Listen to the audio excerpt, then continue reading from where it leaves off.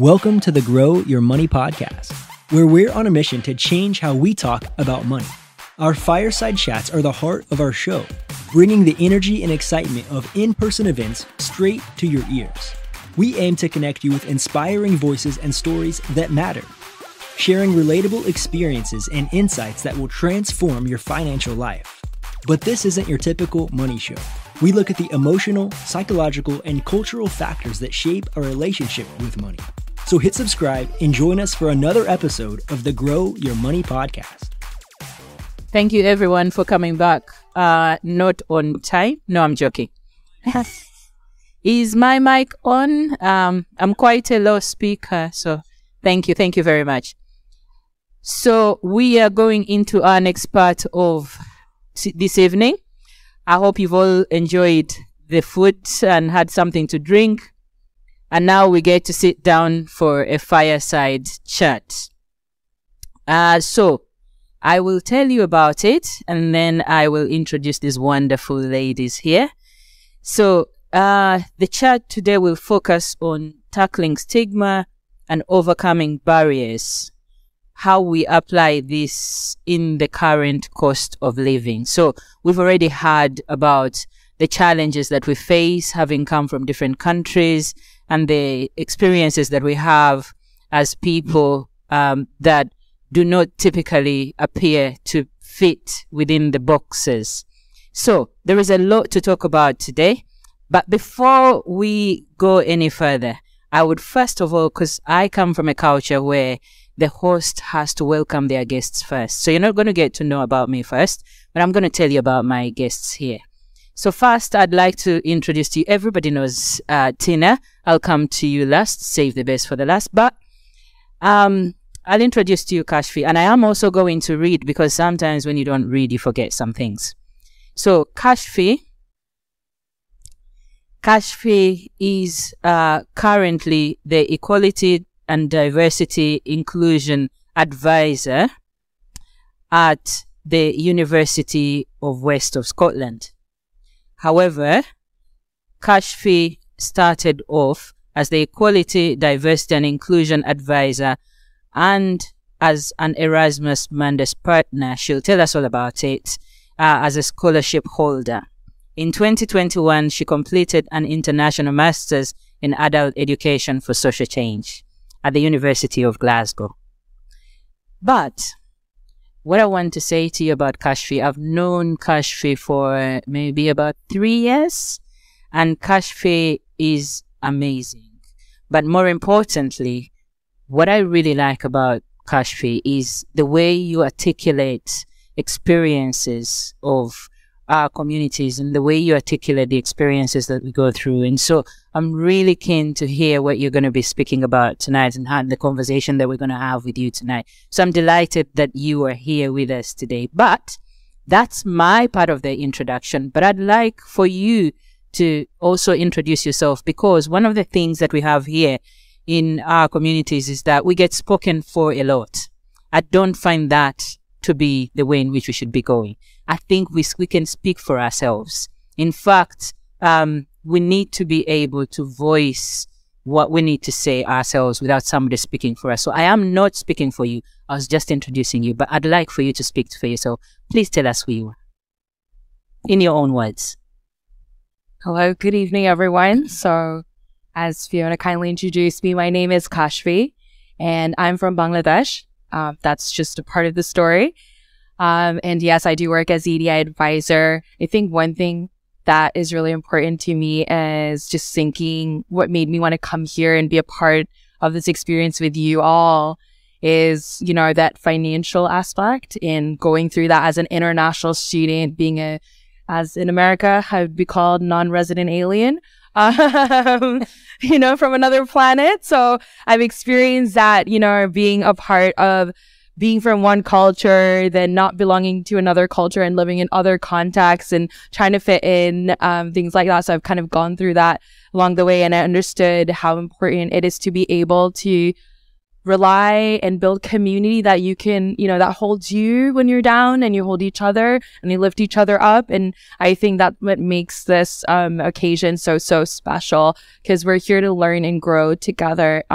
So, and I really love the food here. So that's, that's me. Thank you. Thank you. Thank you very much, Kashfi. Thank you. Right. So you need no introduction, Tina. But I am delighted to be here, Tina, and thank you very much for inviting me to host. It's an absolute honor. One thing about Tina is that regardless of who you are, she will give you the time. She will make time if you need her.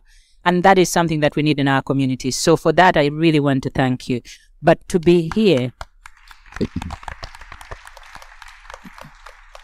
to be able to be at the launch is super amazing. So really thank you for inviting us all here, and thank you for the work that you're doing with our communities.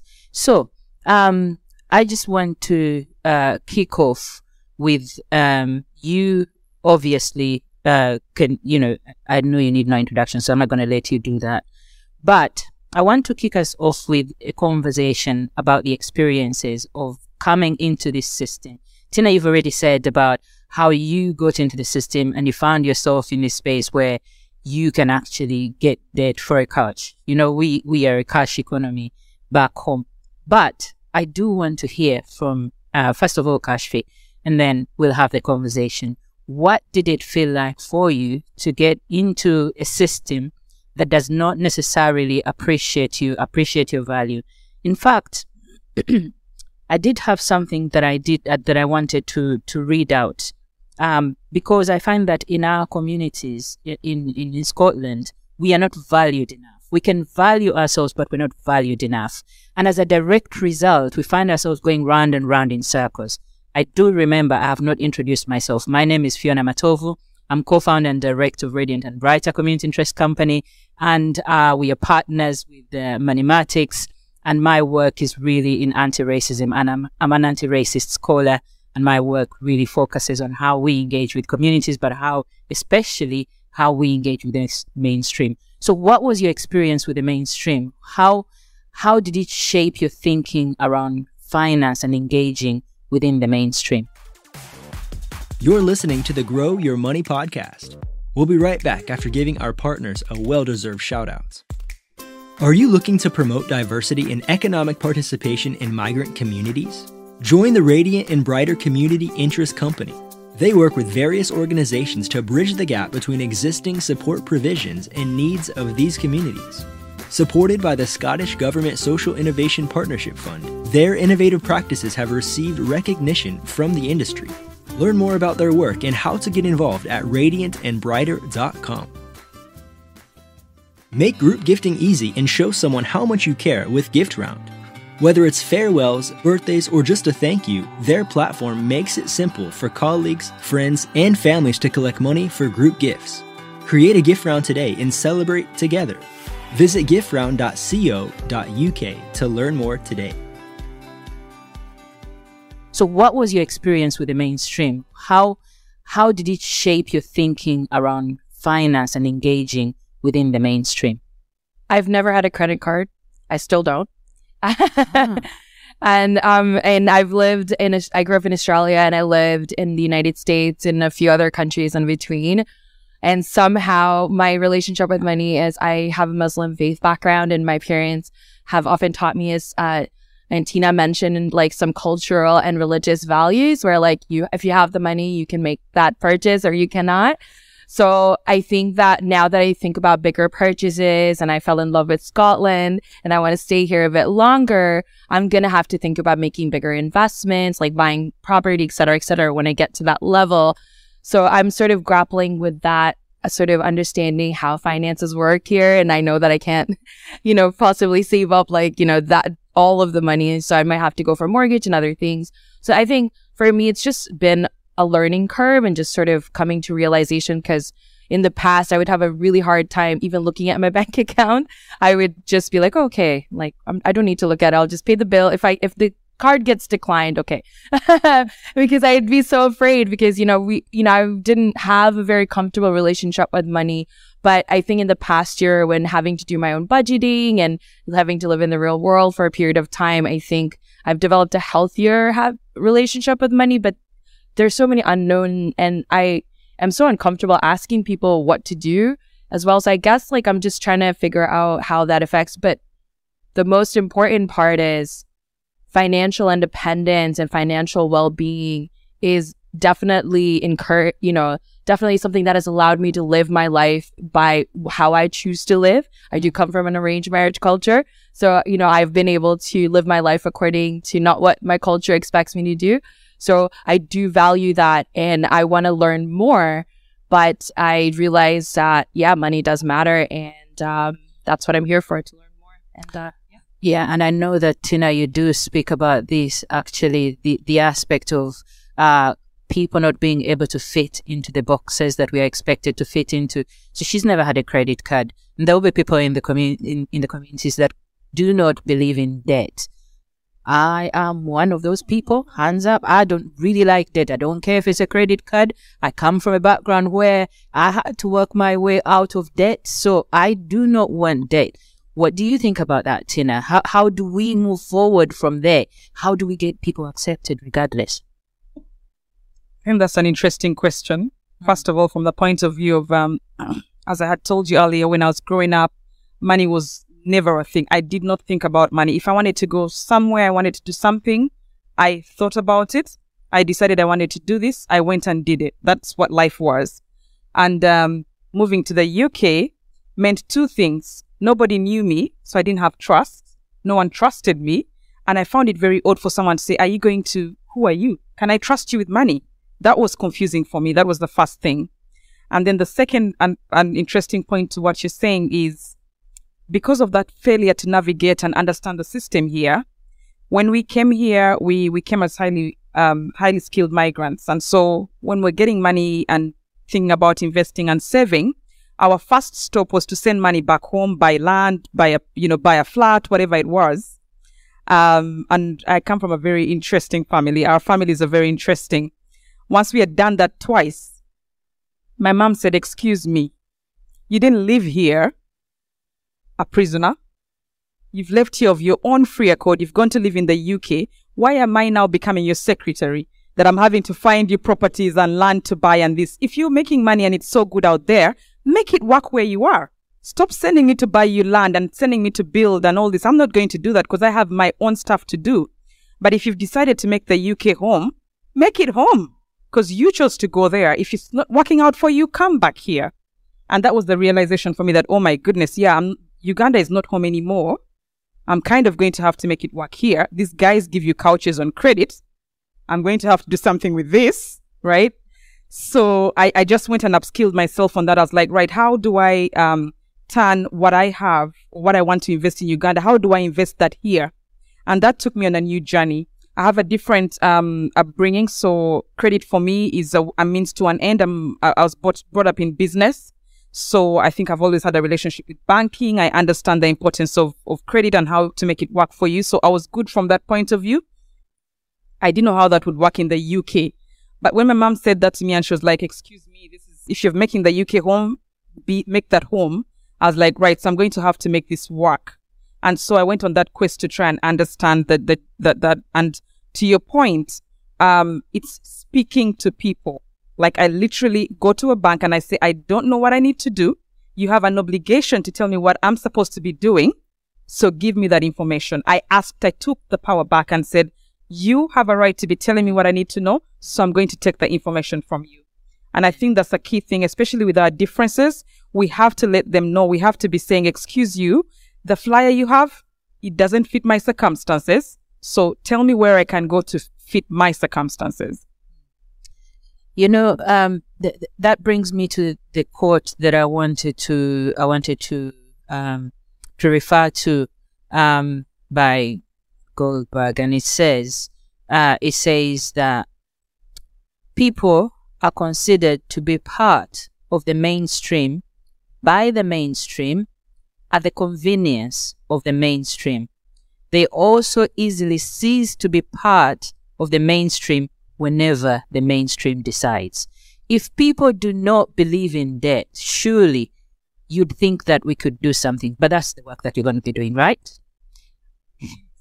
Okay. So, the other thing that I do want us to speak to is, in your experience, So you've talked about you went and you educated yourself, but it's not always easy for somebody to educate themselves. Where do you start? And also, when you go into, say, a bank and they say to you, oh, sorry, we cannot give you an account. We've had those experiences where people don't even get an account. Where do you go from there? What could somebody potentially do to move from a place where they don't have the power to taking back the power practically, literally? When you go in and something happens like that, what do you do? That's a very, very good and key question that I realized, Robin spoke about privilege, and we do not understand the privilege of our upbringings. But one thing that I was brought up with was I know that I'm able and I'm enough and I'm capable. So I always look outwards for, like, if it's not working, someone has to fix it. It needs to be fixed, right? So when we're trying to upskill ourselves, we went through a period of no money. We had a season when, we were just transitioning and we didn't have money. But my mind is like, I need to make this work. So where do people here find information? I'll go and ask. And one of the things that we don't do well as humanity, I suppose, is we are always blaming ourselves. We think we're the ones that don't know what to do. But the moment you realize, wait, I don't know what to do right now, or I'm struggling right now, but wait, there's people are making it out there. How are they making it? So I literally go and ask, Fiona, how are you getting that done? So I remember walking into a bank and asking about mortgages. And they said, are you going to buy a house? I said, yes, I am going to buy a house. Right. Do you have a deposit? What is a deposit? I had no clue. And they said, well, if you don't know what a deposit is, then I said, well, as you can see, I'm new to the place. So you kind of not going to need to tell me what that is. They said, okay, this is a deposit. Do you have a reference? What is a reference? Literally, I asked my way. I don't care how stupid I look. I just know what I want, and I'm going to communicate that. And that's something we don't do very well. We don't communicate for ourselves very well. Or someone asks you 2 or 3 questions and you give up. But if you decide, I am buying this house one way or the other, hook or crook, and you're the one standing between me and that house, that stops being a barrier. So it's articulating what you want to get and gain and working out those barriers and tackling them one by one. Okay. And talking about articulating those barriers, sometimes you don't really know what those barriers even are. Kashfi spoke about the fact that you were, money, the relationship we have with money. But can you actually confidently talk about money? What do you think about us having that conversation about money? Because we don't usually really talk about money like this, do we? And sometimes it's that uncomfortable thing. Even as I was saying here that I don't believe in debt, I'm finding myself thinking, oh, do I want to share that with everybody? But Robin said everybody is my friend, so I hope that's okay. So, by the way, if you have any questions, please raise your hand. We have a roving microphone, so somebody will come to you. If you have any questions or comments, feel free to join in. How do you feel about talking about money? But what could, just speak to that, please. I would say, I think it came to a point where, mental health and well-being with the advent of the pandemic, as well as my international student era was coming to a close. And I knew that in order the, finances were adding up, where I had to pay $2,000. I was talking to Tina about this earlier for the post-study work visa on top of being able to pay your bills and things like that. And, I found myself unprepared, and, where's that possibility? Like, in terms of academic stuff and other things, I'll ask people, I'll go to my professors. But when it comes to money, I think I've inherited some, and I'm not afraid to admit, some level of stigma. Like you said, Fiona, like, I'm uncomfortable to say that, hey, I'm struggling. Hey, I'm not sure if I'm going to make it. I'm not sure if the lights are going to be on next month and things like that. So I think that to answer your question, just to sort of get, how do we overcome that stigma? It's more of a question than an answer. I'm still learning how to do that. So, Anybody with some comments on that? How do we overcome that stigma? Because it's something that we have. Somebody here has something to say. Somebody's coming with the microphone to you. Because I think it's really important that we overcome that. I remember this lady here. Okay, talking about stigma, overcoming stigma, it's one of those things is about confidence and getting help and support out there. So, for example, there are organisations out there where you can get free access. So simply, there's it's called Alice, a local information system, and you can just type in your postcode. So depending on where you live, and all you do is there's a drop-down menu of mental health resources to if you've got any issues with money matters. So, for example, if you've got debt, sometimes it can be simple as opening a bank account. Do you know you can get a free basic bank account?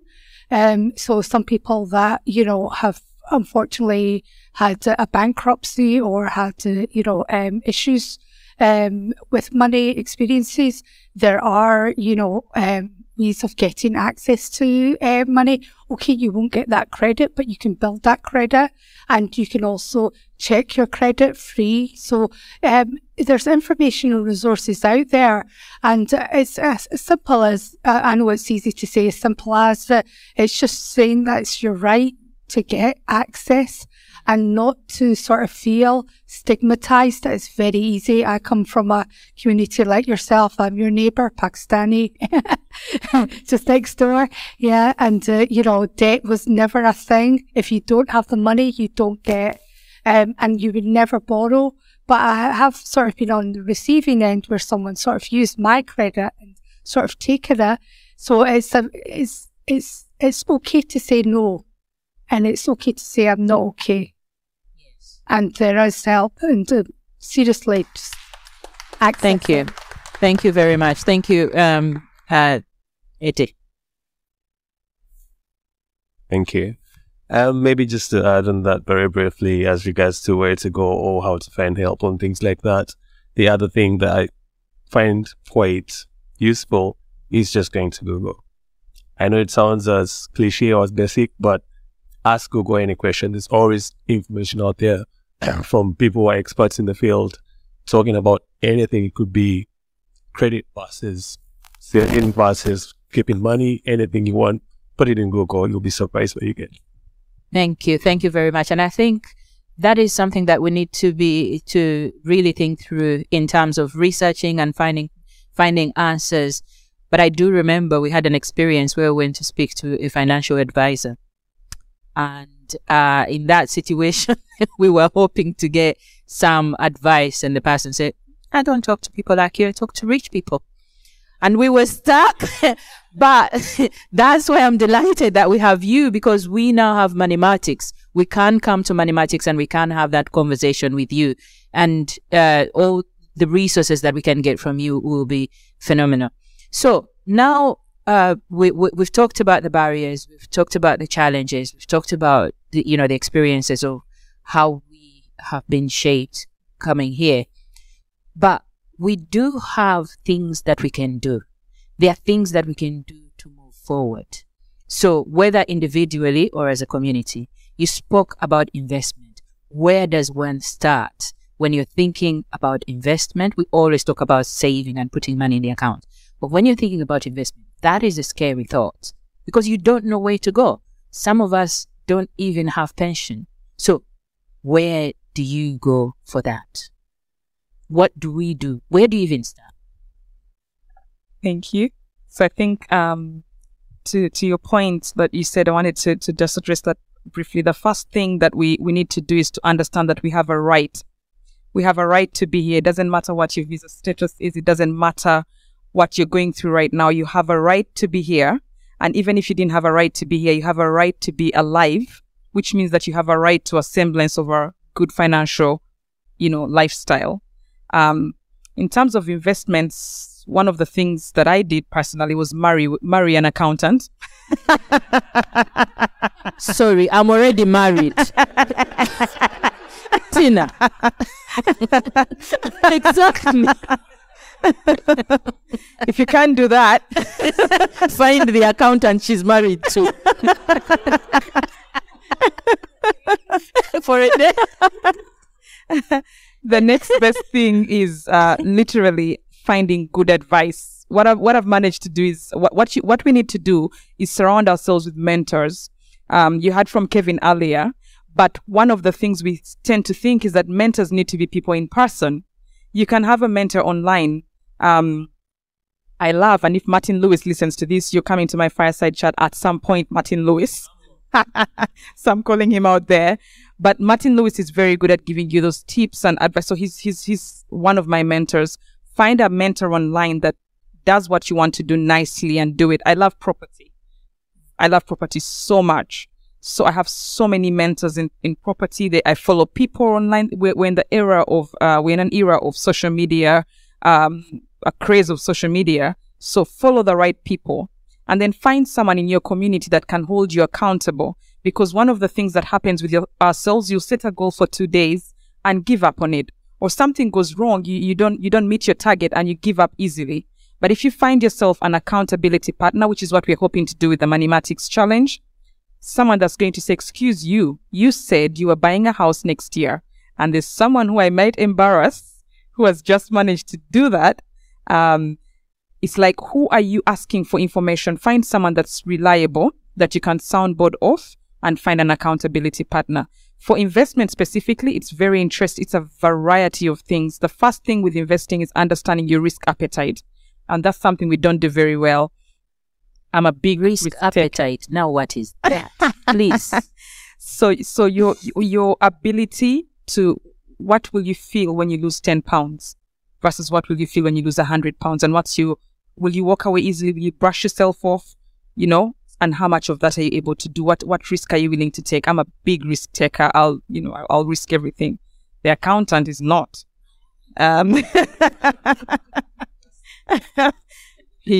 So you need that balancing act. And so if you know that you are a very big risk taker, find someone. It doesn't have to be your partner. If both of you are rubbish with money, find a friend and say, listen, I need help with getting accountable.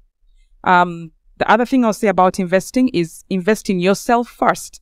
We tend to go out and invest and try to find investments for money, but you're leaving yourself in a hole. Your mental health is not being looked after. You're not looking after yourself. You're not healthy. You're cooped up in the house. Invest in yourself first. And that can be anything, like even going on a holiday, sitting down and being grateful for what you have, picking up the phone and calling someone that you love. Invest in yourself first. And then from there, you can set good goals and get into investing. And that holiday, we are going to start when we do the money challenge. We are going to be saving up for that holiday. So, Kashfi, I'm going to come to you on this one first. I want you to share an experience that, a time when you have overcome something, whether it's mentally or practically in finance. Please don't share your secrets, but just anything, a time when you thought, actually, I need to get over this, and what you did to come out of this. Because we do have things that we are dealing with, situations that we need to get through. Definitely. I would say one of the things that I overcame was not understanding how my mental health was directly impacted by my finances. That was something that took a while for that connection to be made.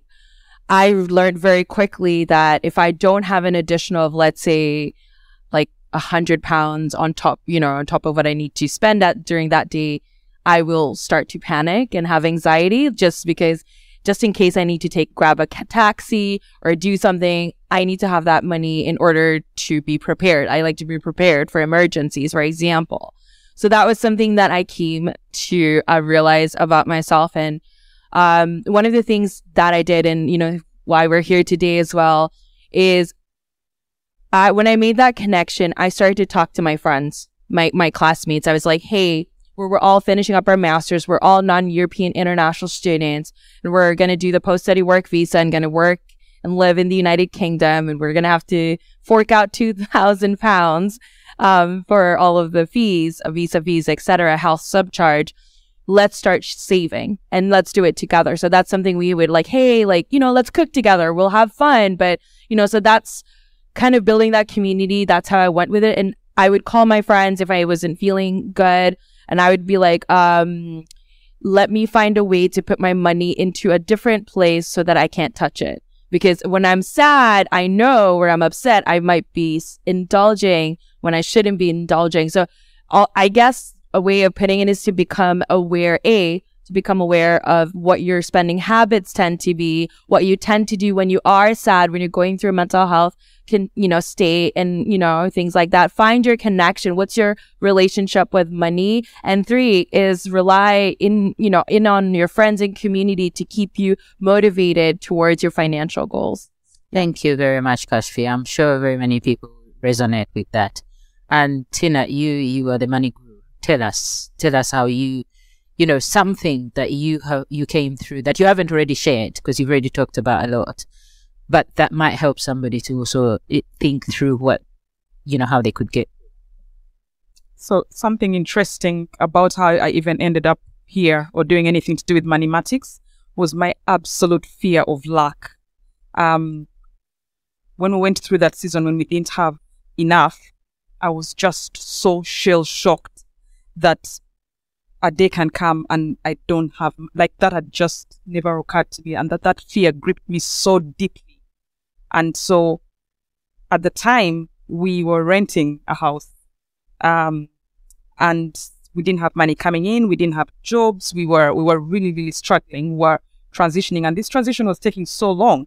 And then my mom would keep saying, "Oh, God is trying to teach you a lesson." I'm like, "Hey, no thanks, I'll pass." And I was so scared. And I remember thinking to myself, if I come through this, I will never, ever lack. So because of that, in that season, we were not able to pay our rent. We couldn't meet all our obligations.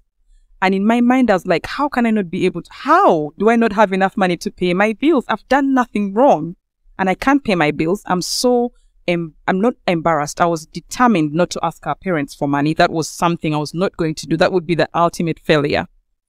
So we had to go to the landlord and ask the landlord to kick us out, because we were told if the landlord kicks you out, you can get a house. We've had those stories. Yeah. We're told if the landlord kicks you out, you can get a house from the government. Said, well, Graham, you need to kick us out on this one. It's not working out. Graham said, I can't do that. You guys have a baby. I love you guys. You're awesome. You hug me when I come along. We're like, well, this is kind of desperate, man. We need you kicking us out. And this guy just wouldn't kick us out. What he agreed to do was to lower the rent, right? He reduced the rent. And for me, that was the most painful thing I ever had to do, because this guy was awesome. He would bring, we didn't know many people we didn't know anyone in the UK at the time. He had given us this rental property in spite of us not having references.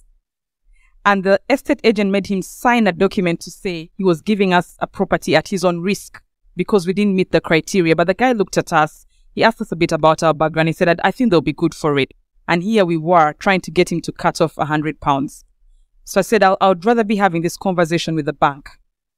So as soon as I can get out of this rut, I'm buying a house. I don't care how.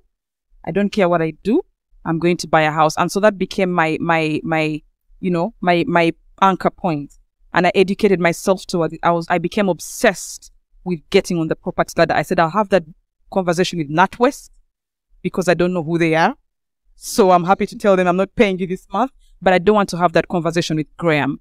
So I think anchoring yourself, having an end in mind, and singularly looking at that end in mind is extremely important. It has helped me, even with Money-matics. I cannot tell you the number of situations that have come up, but I'm determined.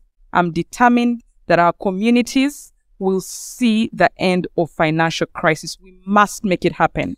We must. Well, yeah, absolutely. And I think to that point, the biggest pain is that it's small things that keep us away from our target. It's very small things, a small adjustment here, £5 saved here, knowing that you can ask, your landlord to give you a discount, knowing what rights you have in government. Just very small tweaks can change our lives, but we don't know it. And I'm determined that's the anchor. That's the anchor point. We must get out of financial crisis. We must become financially included. We must. And that's my anchor. So having that anchor point, deciding what it is. Do you want to get on the property ladder? What is your anchor point? What's your goal? And single-handedly determined to get there. Thank you very much. Now, think about whether you have questions. I'll take maybe a couple of questions. Right. There's so many hands going up. You first, Rebecca first. Somebody here, there's somebody there, and there's somebody there. While you get to them, my one thing for you that I would like to share is an experience that we had ourselves. So we had a period of 5 years when we were not allowed to work, claim benefits, blah, blah, blah, all that kind of business. Undocumented migrants, all that kind of stuff. We'd been documented before, we're now undocumented. And one of the things that happened is that we got to a stage where, like you, we couldn't afford our rent, so we were not paying rent. And so first thing that happened was the discovery that we would not get thrown out until we'd gone to court. So our prayer became, God, please come through for us before we go to court. Literally, after 8 months, the week we were going to court is when we actually got our paperwork. And that is how we came out of it. That's one thing. But the second thing that happened, the bailiff turned up at our door because we're not paying council tax. So when they turned up, we opened the door, say, would you like a cup of coffee? So we offered tea. And we said, look, surely you can take us to prison, you can take us to court.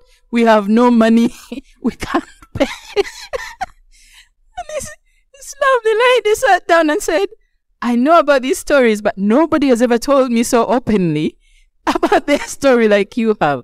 In fact, I'm going to go back and I'm going to put a note because you cannot go to prison for council tax. I'm going to go and put a note on that you have no money, basically. And that's what she did. The moment we got our paperwork, it kicked in. We were already in debt before we even started. First thing we did was pay off all our debt. We spent nights still eating the way we were when we had no money. And we worked ourselves out of debt. That's why for me, debt is like, do I really need to take debt for you to know that I can manage my finances? We'll come to you.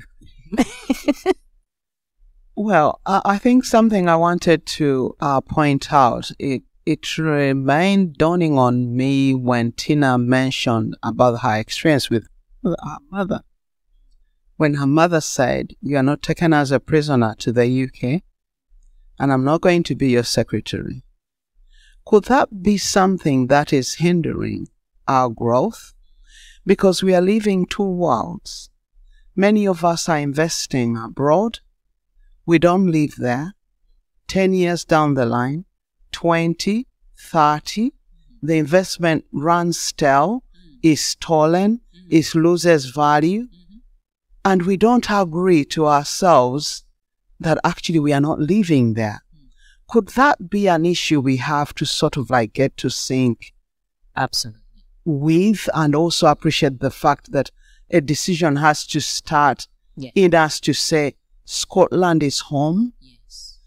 Because otherwise, if we've not gotten over that, we are not going to go to the bank manager and say, I want to buy a house. That's right. Because how are you going to live in that house when you are living in Uganda? That's true. When you're living in Nigeria? Thank you very much. Get over it. You are here. Invest here. Was it you that had your hand up? And then we'll come back to you, and then there's a hand behind it. So, thank you for this opportunity. Jeff Bezos is giving away, was it 190 billion, he said. Bill and Melinda also giving away lots of money. Is it because they have more than enough that they're giving it away? How can we, as, salt of the earth people, for lack of another way of putting it, incorporate giving? I mean, I found your concept of 70, 10, 10, 10 very interesting. With today's cost of living crisis, everybody has loaned out 50 quid to somebody who Nigerians like to say, my personal person, or giving out 200. But after a while, you start to ask yourself, like, wait a second, this is going to impinge on my own budget. What are your thoughts around how we can help each other at our point of need, and how we can sort of plan for not just your own emergencies, but, helping the people you care about or people you want to see them do well, but, financially just not sure how to go about doing it. Does money mathematics actually help with that kind of scenario? That's a very good question. And I get asked this a lot. I've actually been challenged by it myself. But the two things I'll say about that are, one, you cannot give if you've not budgeted to give. So it has to be part of your budget. It has to be part of your infrastructure. And I already put my hand up. I'm a Christian, so I give, and it's part of what, it's what I'm designed to do. But it comes back. It has definitely come back for me in so many different ways. But the second and key thing is you have to make sure you're looking after yourself first. So set aside a budget, no matter how little is coming in, set aside a budget that you're going to give. When that budget gets there, stop. A third thing I want to say is that sometimes we think giving is all about money. There's many more ways to give that are even more important than money. Someone can have all the money in the world and they just need someone who can say, "How are you today? I see you." So think about alternative ways. If you're not able to make it work right now, what else are you giving of your time? Are you being a good friend? There are other areas that you may be able to give in, but key and most important is you have to account for it in your structure. You cannot, if you put in your sat nav that you're going to Livingstone, the car will not take you to Glasgow. It will take you to Livingstone. And that's the whole thing about the Grow Your Money Challenge is let us set ourselves a destination. Let's have a navigation guide of where we are going. I want to be a giver. I want to invest. We do these mantras. Godwin is probably better at it than me, but we get our kids to say these mantras, and we say these things every morning, and we say, I'm an over and above giver. So that's part of what I am designed. That's who I want to be. I want my brand to be a giver. Therefore, I will give. I am an investor. I invest over and above. If you don't say you're an investor, you won't even start looking for investments. So we need to set ourselves some boundaries, decide what you want. Each of you is a brand. We're all brands. What is my brand? My brand is a giving, investing, abundant brand. So you then account for those things. So anchoring yourself is very important. Thank you. Thank you very much. I see hands going up. No? Okay. 2 people, and then you have literally seconds to ask or say something, and then, I see you, and I see you under the back. Thank you very much.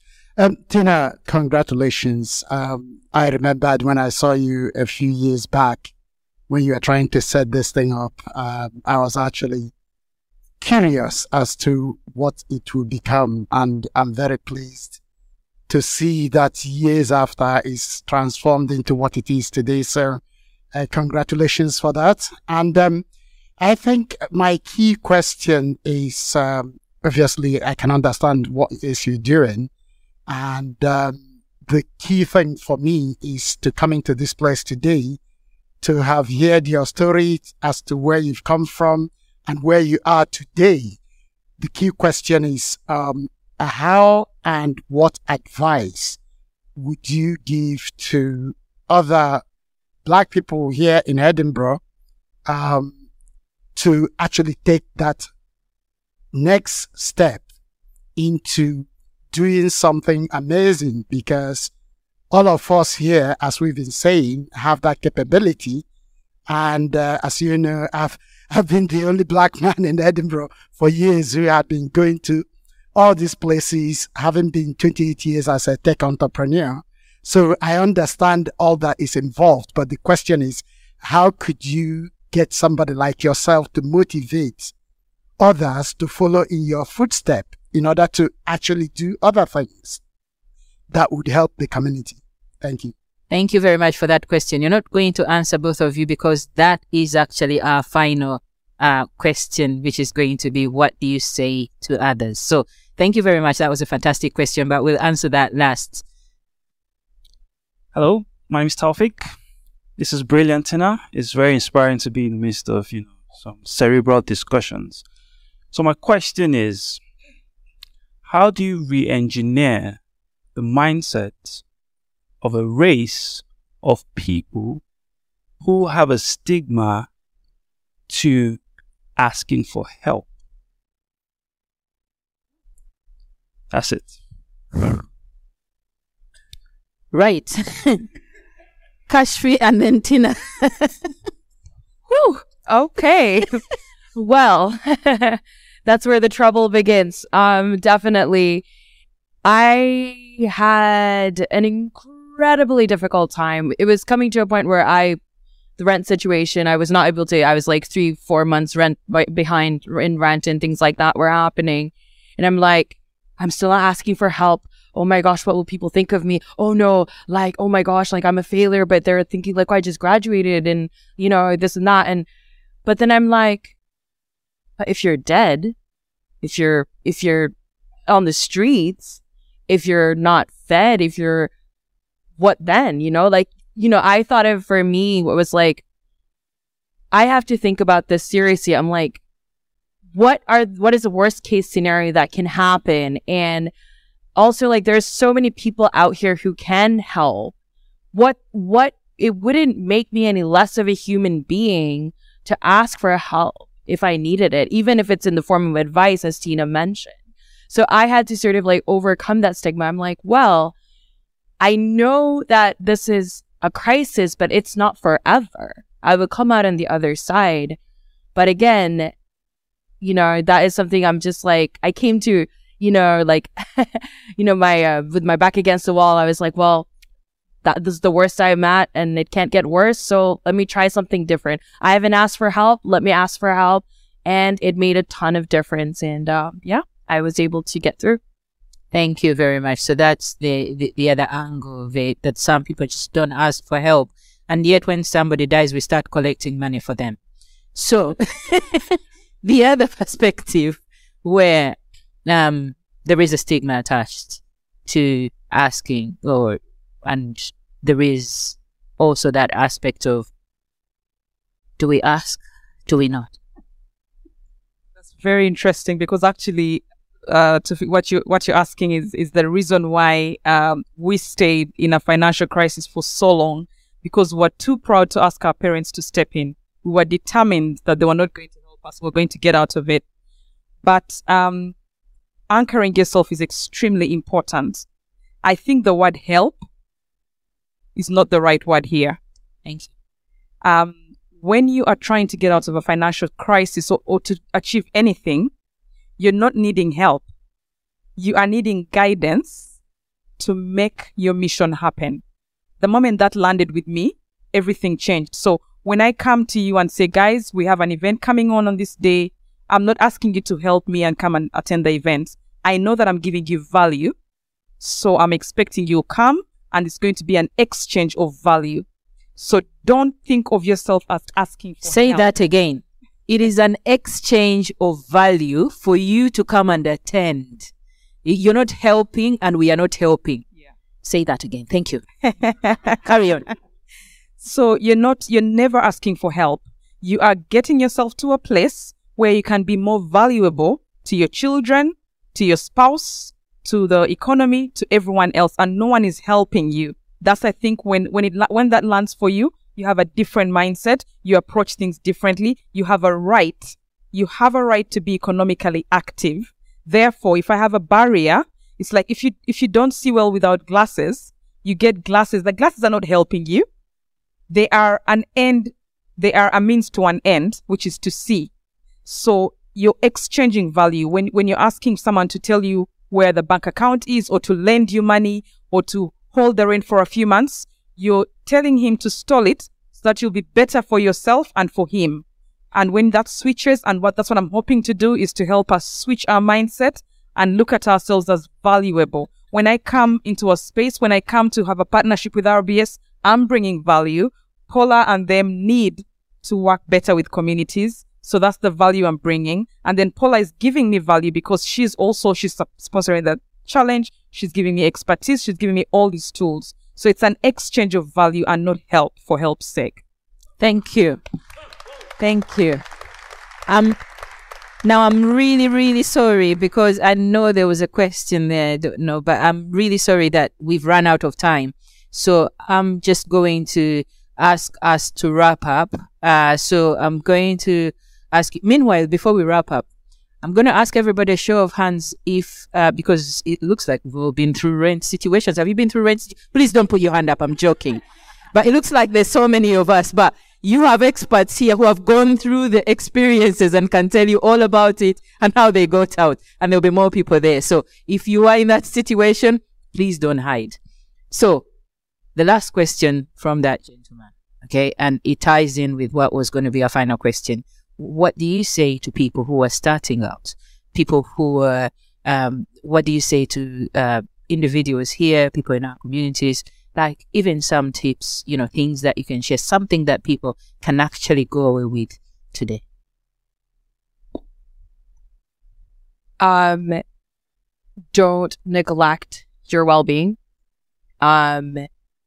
Please take stock of the support network you already have in existence.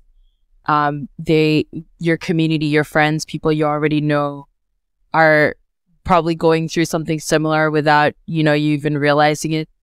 Also, if you have mentors and teachers, lean into that. The other thing is, I have a faith background, but I've always had faith. So I guess like believing in what you believe in and just sort of like being like, it's going to be okay. And to have that perspective going forward, I know. But yeah, that's me. Thank you, Kashfi. Tina, the woman of the night. Mine are going to be extremely out there, so don't quote me on this. But my first one is be ambitious. And I'll say this in front of Mark because I may pull you in to help me. My plan is to be a unicorn. Moneymatics has to be a unicorn. I keep saying that, so now I'm on camera. Come on. And right now it seems like it's out there, but if I believe and start thinking like a unicorn, that means I have to take stock of where I am right now. So take stock of where you are. Have an anchor in mind where you're intending to go, and then be honest with yourself. What do you not have? What tools and resources do you need to get to be that thing? So because I intend to be a unicorn, I knew for sure when I came to the UK, I had no network. I knew nobody, to the point that I'm telling you, I'd never been asked in my life if I was good for money. And here I am, people don't even know if I'm going to pay them back, right? So I knew that if I was going to do business well in the UK, I had to do something about it. I had to create a network because you cannot survive without a network. So I had to create a network and build my reputation. So what are we doing in whatever dreams we have that's helping us get there? What are you doing that's going to get you there? In my case, I want a reputation. So I make sure I try and align myself with reputable people. I make sure that I deliver what I promise I'm going to deliver. And then I know what I'm aiming for as well.